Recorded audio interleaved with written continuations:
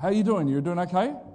I'm excited about this morning because I'm talking about taming the tongue. Out of all the messages in the book of James, this is probably the one that's going to ouch the most.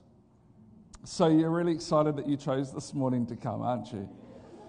James is really passive about this. He doesn't really say what he means. I'm being a little bit sarcastic.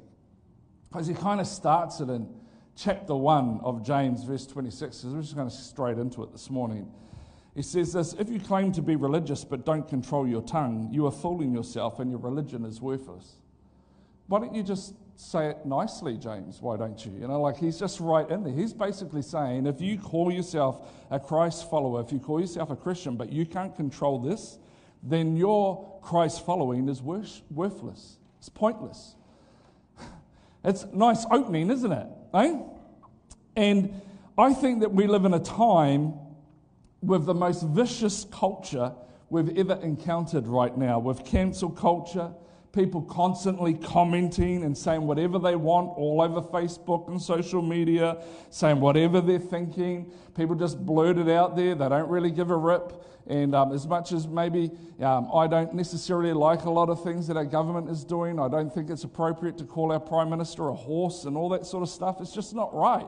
It's not appropriate. It's not the right thing to do. We're meant to honour those that are in authority, which means that we give value to. It doesn't mean that we have to respect every decision they make, but we need to add value to people. Yeah, that's what honour means, to add value to. You might have parents that you grew up with that you don't feel like that you should honour, but you need to honour them. Doesn't mean you have to respect their behaviour or respect their way that they brought you up, but honour means to value, and so we have to honour people. We've got to do the right thing, by things. But we live in a world today where it's like, if you say something I don't like, I'm going to cancel you, and I'm going to say whatever I want, and I'm going to share my opinion, and my opinion is truth, and everything else is rubbish.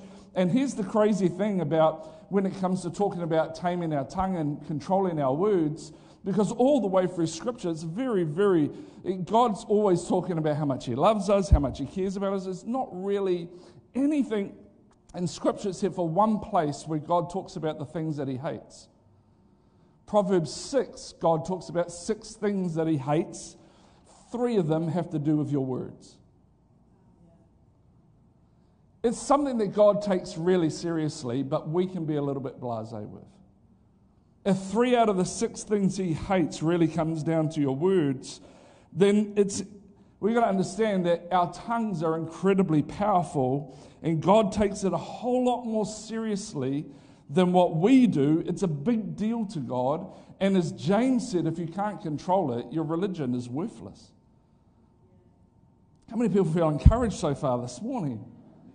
But James actually talks about the tongue and the power of the tongue, not in chapter 1. He really gets into it in chapter 3. And the first thing, he kind of talks about 3 different things that our tongues do. And we're going to talk about those 3 different things. And I'm going to give you 3 practical things that you can do, and then some really cool, little advice right at the end. Is that all good? Yeah. Talk to me this morning. Is that okay? Awesome. So the first thing that James talks about in chapter 3 is that your words will determine your direction. Your words will determine your direction. You are the sum total of whatever you have said about yourself and whatever you have received about yourself that people have said. Either what you've said about you or what people have said about you has determined the direction of your life. In fact, I would suggest to you that where you are today is the result of the person who has the most influence in your life speaking particular things over your life and you receiving them and believing them, whether they be good or whether they be bad. There is incredible power. We know that the Scripture says that the power of life and death are in the tongue, and those who love it eat of the fruit of it. In other words, those who crave whatever side of it is, you're going to end up living that out in your life.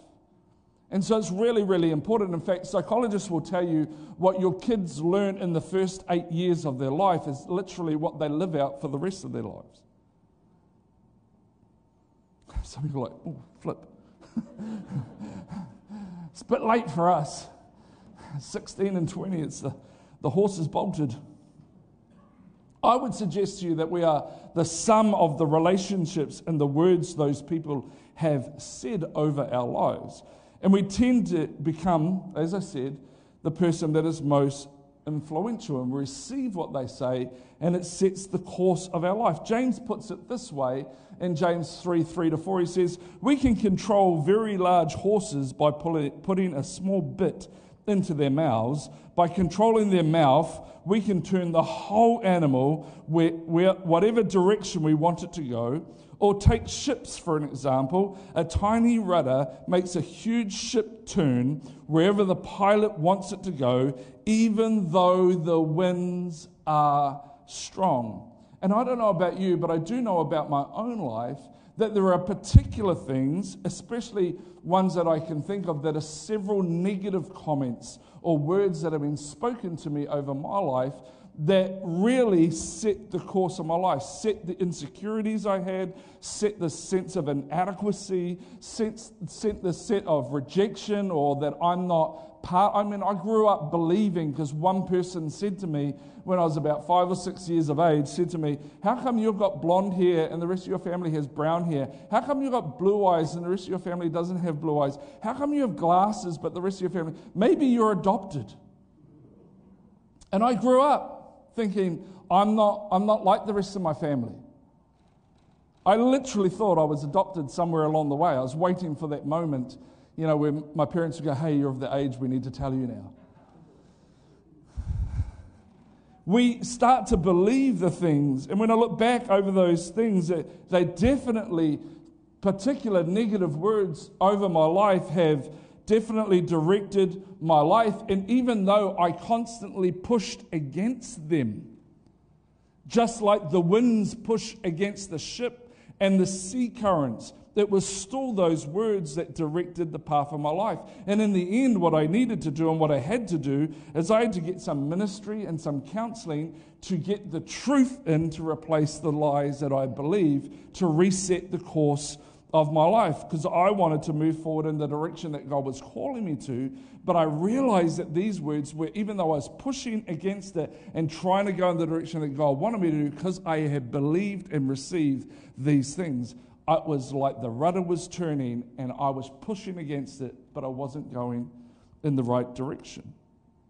We have to be aware that it's not only the words that we receive that are important, but also the words that we say that are important. There's a great story in the Bible, in the book of Exodus, where God delivers the people of Israel out of Egypt and does this incredible thing, gets them all out of there, and now they're in the wilderness and they're traveling around, and every morning when they woke up and they'd unzip their tents, God had provided fresh food for them every day.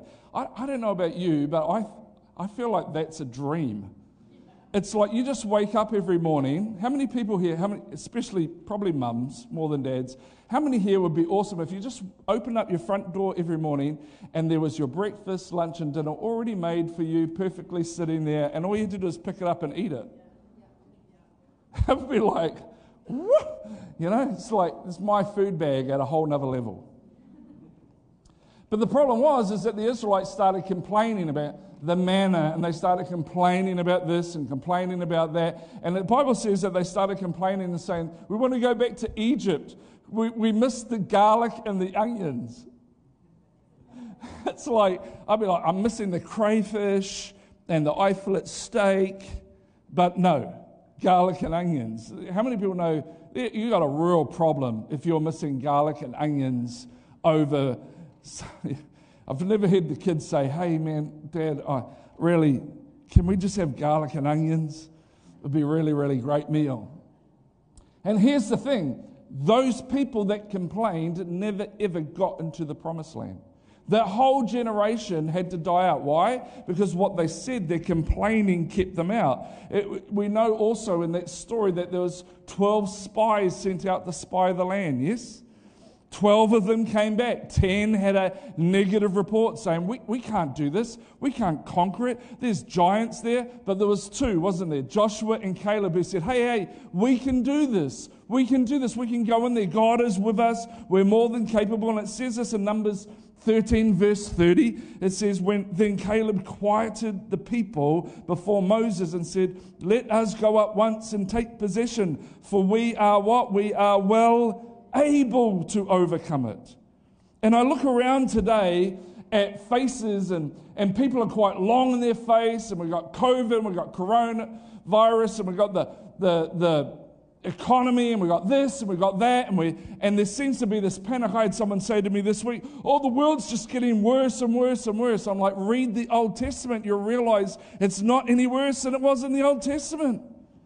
We're just repeating ourselves because humans are idiots. We don't learn from history. We just keep repeating it. Yeah?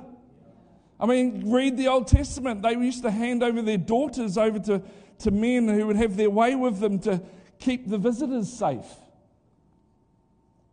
Could you imagine that? People come to your house and somebody wants them, and so you hand over your kids instead? Your wife would kill you.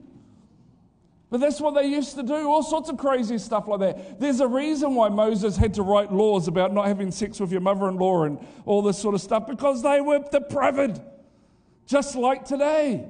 It's not getting any worse, but we are well able, yes? We are well able to go into the land. Are we going to let what we see around us and what we're hearing dictate to where we are going to go and what we believe that God can do, or are we going to be well-able people? Because the 10 said in verse 31, but the men who'd gone up with him said, we are not able to go up against the people, for they are stronger than us. Here's the crazy thing. Both were right. The 2 that said that we can get up there did go up into the promised land and did conquer it, and the 10 that said that we can't didn't. Your words are important. We shape our words, but our words shape us.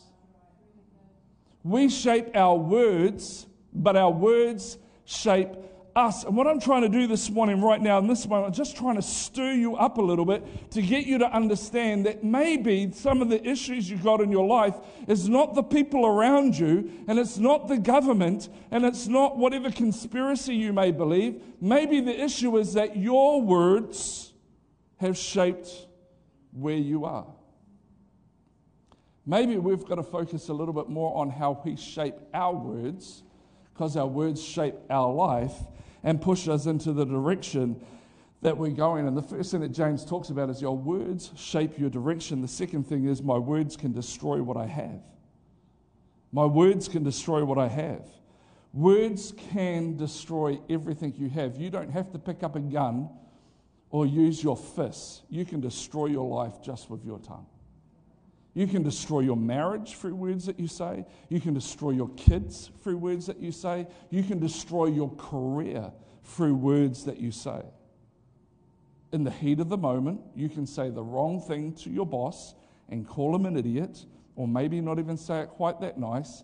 And how many people know your career's over because you couldn't control your tongue? And I know, I've been married for 27 years now, and I know there are things that I can't even remember saying back in the early days when I was dumb.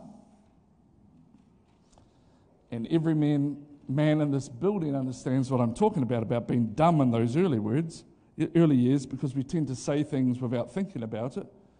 Don't look at me like that. I know I'm speaking to you right now. I can't remember those words, but guess what?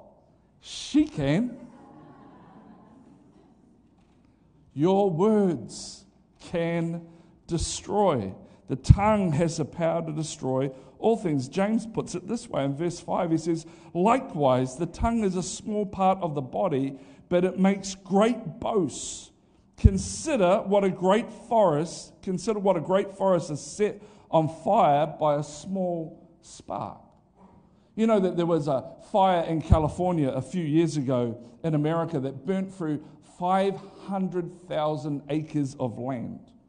Destroyed 500,000 acres of forest. And when they did the investigation to find out how it all started by some poor guy who was setting up a tent because they were going camping, and he had a metal peg and a hammer, and he hit the peg into the ground like we would all do.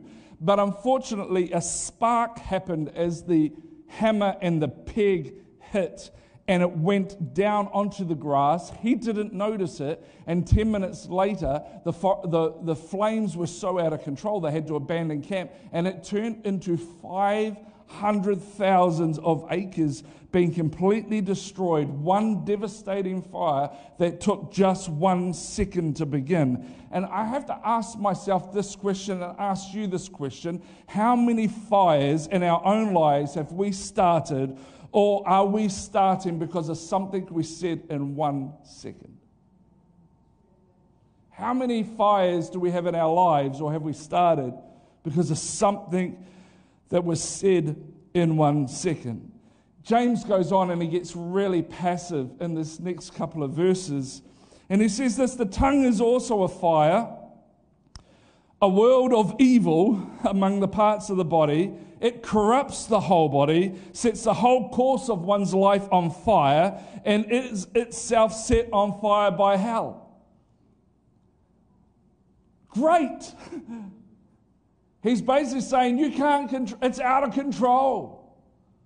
Your tongue is out of control. The tongue is way more powerful than we realize half the time. It's way more powerful. And we live currently in a culture at the moment that encourages you to comment and to comment again and to comment now and say what you think. And personally, I think it's all gotten really toxic, and I'm over it.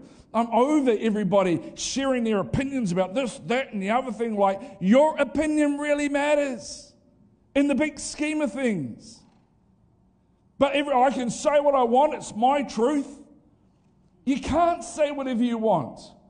Try be married and say whatever you want and see how that works out for you. You can't. You can't say whatever you want. Let me give you 2 words that will help you to understand why you can't say whatever you want. 2 words: duration and direction. Duration and direction. When it comes to our words and how much we say, it's how much we say and the direction that it goes in that is really, really, really important. How much you say and the direction it goes in is really, really important. In fact, James says in chapter 1, he says, be slow to speak and quick to listen. Slow to speak, quick to listen. In other words, the Bible teaches us that what we say needs to be limited. It needs to be limited. Listen to what Proverbs says in 10:19. Too much talk leads to sin. Be sensible and keep your mouth shut. I reckon that's a verse we should all put on our fridges. Some of you are like, I'm going to put that all over my teenager's bedroom. I'm going to wallpaper their wall with that. In other words, he's saying too much of this leads to sin. If you're smart, shut up. Limit it. Instead of saying everything we think we can say, he's saying less words are better. Now, if you have a teenage son, you probably already got that, because they can't grunt at every answer that you give, every question you give them. Proverbs says here again, and I've got the wrong scripture reference here, but it's in Proverbs. It says, when words are many, sin is not lacking, but he who holds his tongue is wise. Have you ever met that person that you know that maybe they've done? I've had this when I had employees working under me, not now because all the employees in the church are just amazing, but prior to me being the pastor of the church, we're all perfect in the office, just in case you are wondering. But prior to that, I had these guys that worked for me, and they get Friday-itis or Monday-itis. They just never work Fridays or Mondays. They're always sick or whatever. And I would get them, hey, are you feeling all right? Are you okay? Like, what happened? How come you were sick? And then they start talking, yes? And if you're a smart boss, you just don't say anything. Just let them talk. And when they finish talking, just don't say anything. Just let the awkwardness of the pause, and they'll keep on talking. And before you know it, they are, I thought you said, oh, yeah, people can be, this is why telling the truth is always good, because your truth you don't have to remember.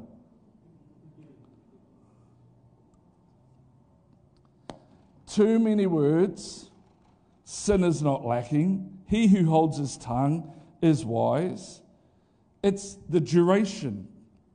Less words is better. Yes?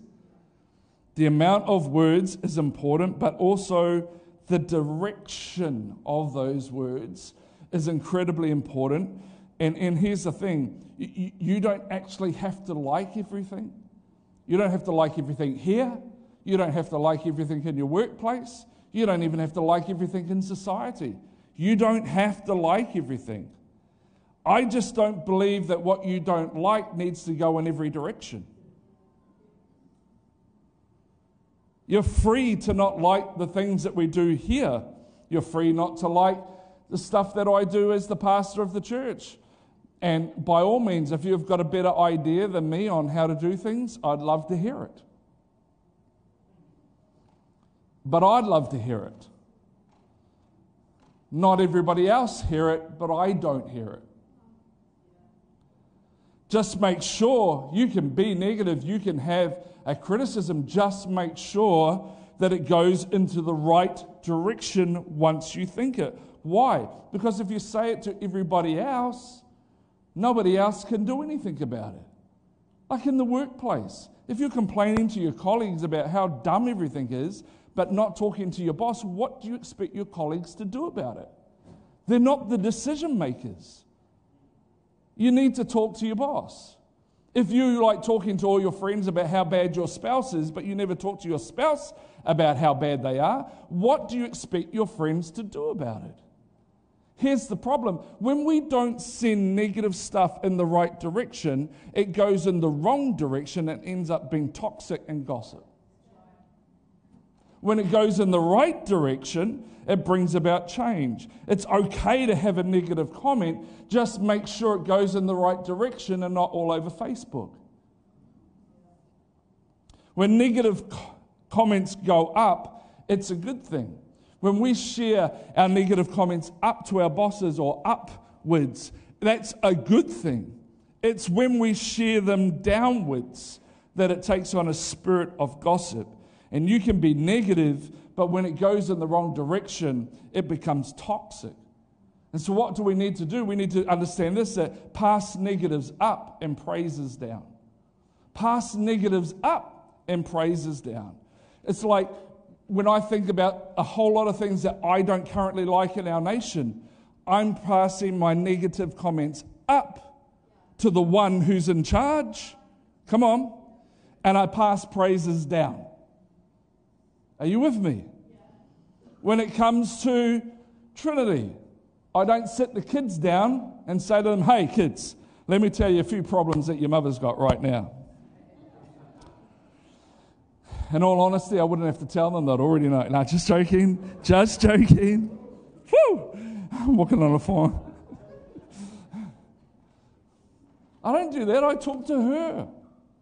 And when we are frustrated with the kids, which happens once in a blue moon, we talk about it first and get a plan of attack. Oh, no, sorry, a plan not of attack, a plan of conversation. So that we're on the same page, so hopefully we can have a conversation that brings about change. But no point me complaining to Anna, Anna about, now, what I'm saying is all of this is that there's a difference between getting counsel, yeah? So if you're frustrated with your spouse or whatever, there's a difference between sitting down with a pastor or someone and getting counsel on how do I deal with this or how do I shift this. It's completely different. That's okay, because the Bible says there's wisdom in a multitude of counselors. You're going to find the right people, and that's a good thing. It's just when you tell everybody else. Are you okay today? We pass negatives up and we pass praises down. And so far, if you've heard this message, you're like, oh, this is one of them positive talk messages. No, the Bible is not about positive talk. Because the next thing is where the transformation. So you can go to a Tony Robbins conference or whatever, and you'll get all this positive talk stuff, but you won't get transformation. See, the key part of this whole entire message is the bit that I'm just about to share, and that is this. It's this, my words reveal my heart. My words reveal my heart. It reveals what's inside of you, what's in your well. What the bucket brings up is what's in the well. It reveals your heart. James says it this way. He says, with the tongue we praise our Lord and Father, and with it we curse human beings who have been made in God's likeness. In other words, he's saying that there's a war going on here. We love God. We really, really do love God, but then we talk badly about others. And we have to understand this, that we're actually complaining about someone God loves. Out of the same mouth come praise and cursing. My brothers and sisters, this should not be. Can both fresh water and salt water flow from the same spring? My brothers and sisters, can a fig tree bear olives or a grapevine bear figs? Neither can a salt spring produce fresh water. So what is James going on? It feels like he's going in a whole other direction here. What he's saying here is springs in Scripture. The spring relates to what's going on the inside of you. It's a metaphor for the heart. He's basically saying that blessing and cursing can't come from your heart. Salt and fresh can't come from your heart. They're at opposites to each other. And so what he's really saying here is that the problem of your tongue is the problem of your heart. The problem with your tongue is because there's a problem in your heart. It's not about working on just what you say. It's about asking God to take a look at the inside of me and going, where has that come from? And this is where it steps from being an instruction message of speak good words and speak negativity up and praise down to where we start getting to transformation, because James is saying here, hey, if you find you have a problem with negativity, if you find you have a problem with gossip, if you find you have a problem with just bad words coming out of your mouth all the time, it's because there's a heart problem, and what you need is a heart transformation. James goes on and he says this, he says, in verse 7 to 8, he says, all kinds of animals, birds, reptiles, and sea creatures are being tamed and have been tamed by mankind, but no human can tame the tongue. It is a restless evil full of deadly poison. What is the point of this message about taming our tongue if James says it's impossible for any human to tame what comes out of their mouth? The reason is this: you can't tame your tongue, but God can transform your heart, and God tames our tongue by transforming our heart, and as our heart transforms, so our tongue follows. And some of us, we just work so hard on saying the right thing. I've got to make sure I'm saying the right thing, You know what? You can say the right thing as much as you like, but if the heart hasn't been transformed, it won't have the impact that you want it to have, because it's not coming out of the right place. Because the Bible says that out of the overflow of the heart, the mouth speaks. It's what's in your heart that is the problem, not what you say. That is the problem, and this is where God's transforming power takes place. 3 things that you can do to help transform your heart. The first thing is allow God to change your heart. Allow Him to do it. If it doesn't change, it doesn't matter how Christian you are, it doesn't matter how often you turn up to church, it doesn't matter how often you read your Bible, it doesn't matter how often you pray, or how big you give, or how much you serve, if your heart doesn't change.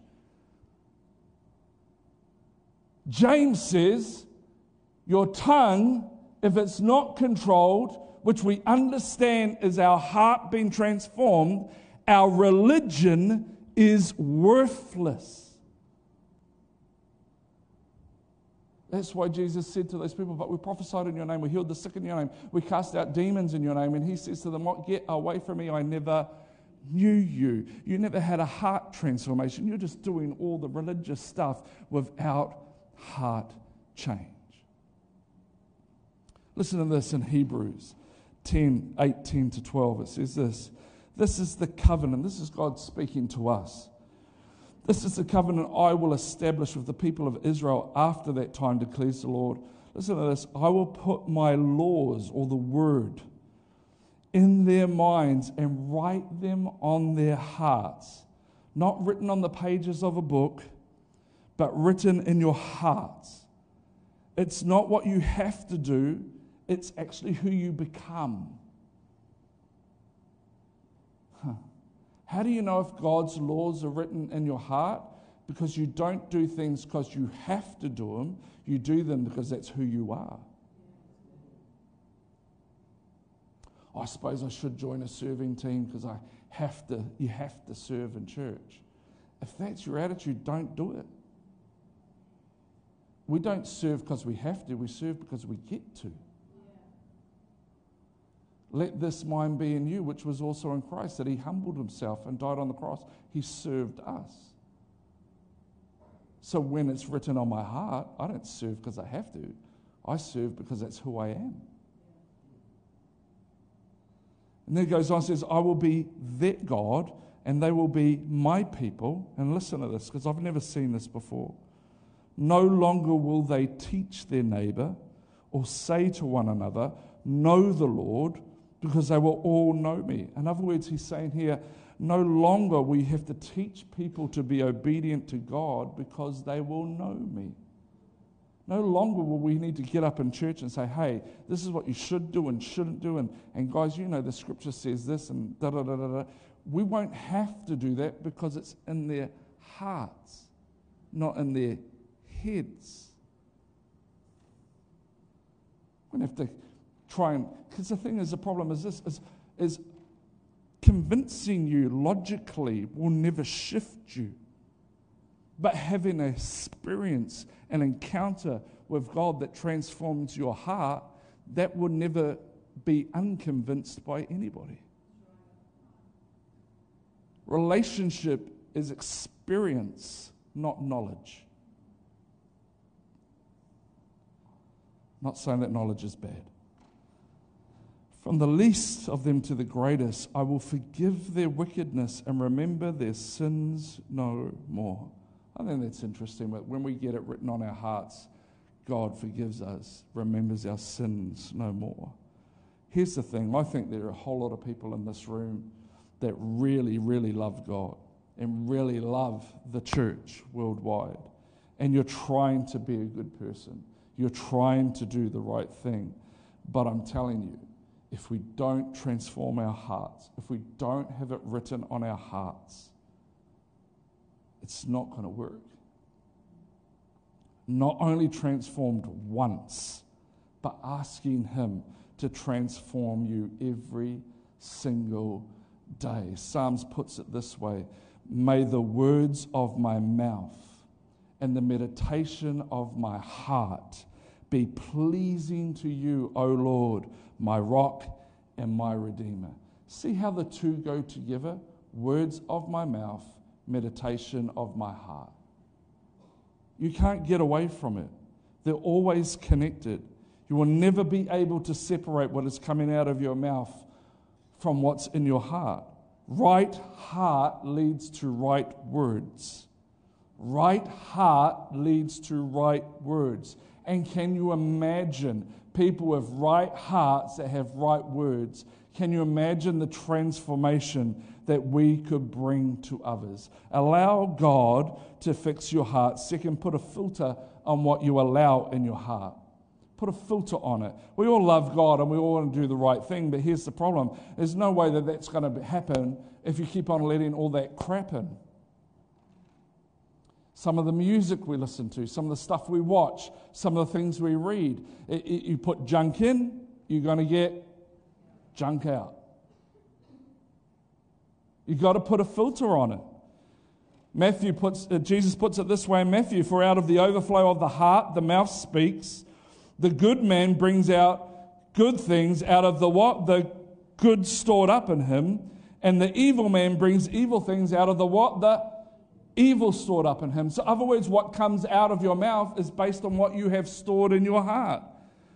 So here's my question for you and I. What in your life is storing up evil that you've got these constant negative words constantly coming out from within?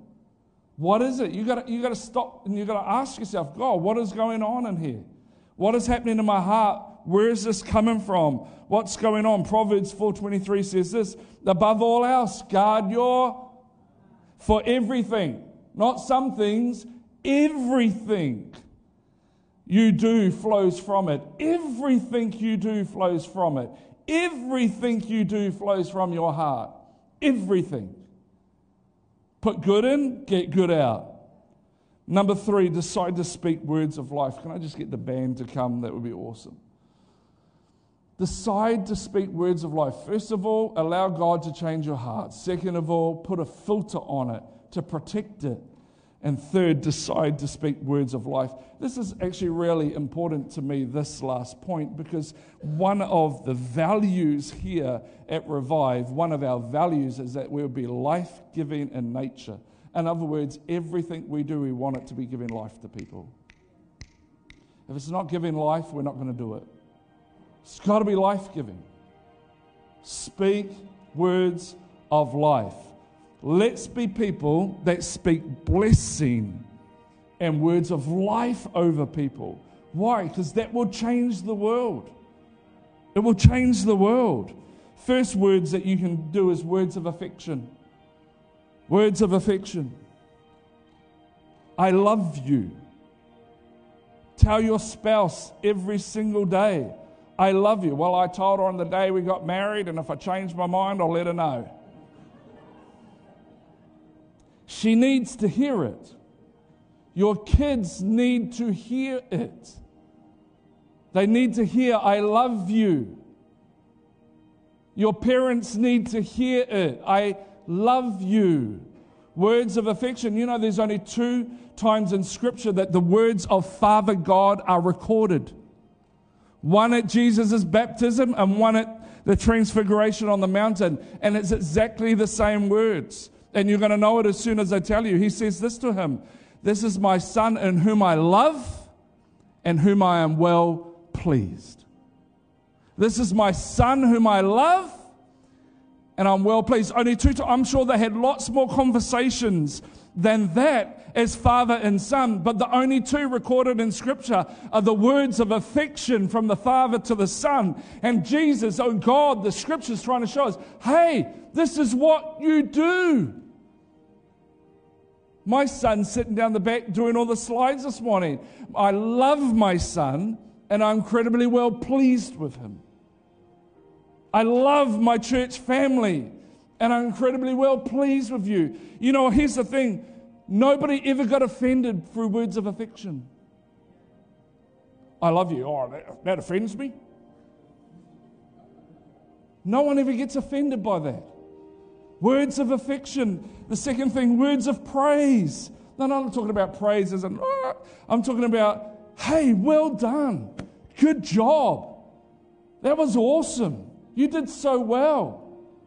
We had some people doing 5-minute messages on Friday night that kind of took them for a process of how to put a message together. They all did awesomely well. Sarah Willoughby was one of those who did awesomely well.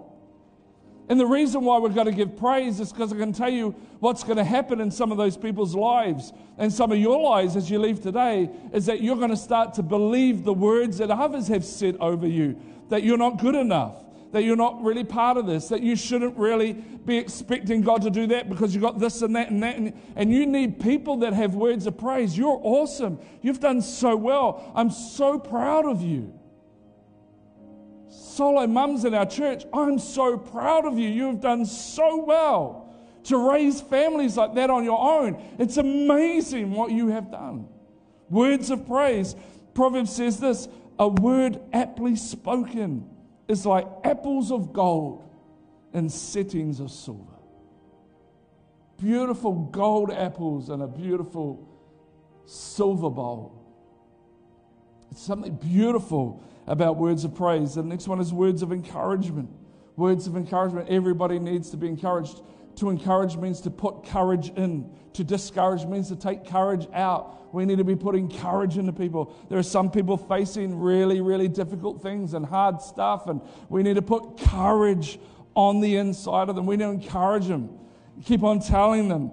Ephesians says this, do not let any unwholesome talk come out of your mouths, but only what is helpful to what? Building others up according to their needs, that it may benefit those that are listening. In other words, let everything that comes out of your mouth build people up, encourage them. Does that mean I can't ever criticize something? No. You're allowed to point out in your kids' lives or whatever if there's something that they need to address, but we do it in a building up kind of way. Brent Lieberside is like that for me. He will correct me on some bad thinking and make me feel fantastic about it. He has this ability to encourage, but correct at the same time. Why? Because correction always points you in the direction that God wants you to go. Criticism always pins you to your past mistakes. We need to encourage people. Everything we say either builds people up or it tears people down. And we need to be people that build people up. Next one is words of healing, and we're nearly done. Words of healing. Proverbs 15:4 says, the tongue that brings healing is a tree of life. Man, there's some people that need healing in our world. There's some people that have got loved ones that have committed suicide, and also they need words of healing. Last one is words of faith. Words of faith.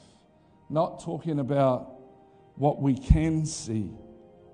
Not talking about who they actually are right now, but talking about who they can become. Why? Because faith is the evidence of things unseen, the substance of things hoped for. Here's a key for you and I that should hopefully help us in life. People know where they are at. They don't need reminding. They know what their weaknesses are. They know what their issues are. They don't need you to remind them. They need you to tell them what they could be. They need to be told what they could be, who they could be. Romans 4:17 says this, Abraham is our father in the sight of God, in whom he believed, the God who gives life to the deaf and calls things that are not as though they are. We need to speak into people's lives about who they're going to be, not who they are, but about who they can become. You will change your life. You will change your family's life. You will change the lives of those around you, and we will change our community if we can get our words right. But the way we get our words right is through the transformation of our heart. No human can tame the tongue. Here's the thing, when God transforms our heart, the tongue tames automatically.